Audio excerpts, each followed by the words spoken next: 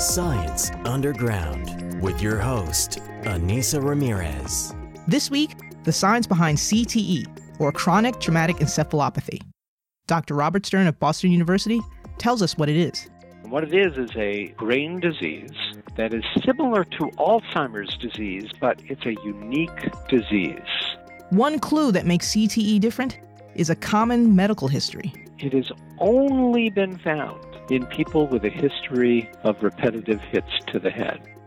Researchers dissected the brains of those who had CTE, and they found that they had An abnormal amount of this abnormal form of a protein in the brain called tau. The abnormal tau protein seems to spread to other areas of the brain, and where the abnormal tau exists, it destroys the brain cells.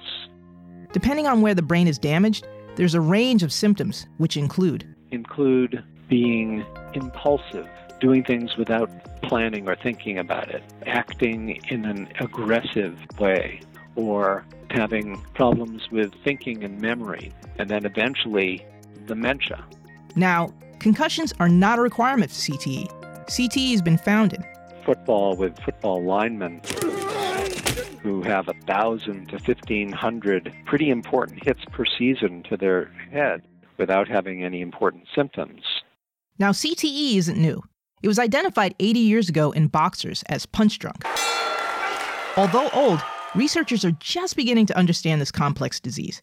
They hope to understand how this disease evolves so that they'll be able to prevent these types of things from happening and make sure that the games that we all love are played safely and diminish the risk for getting problems later in life.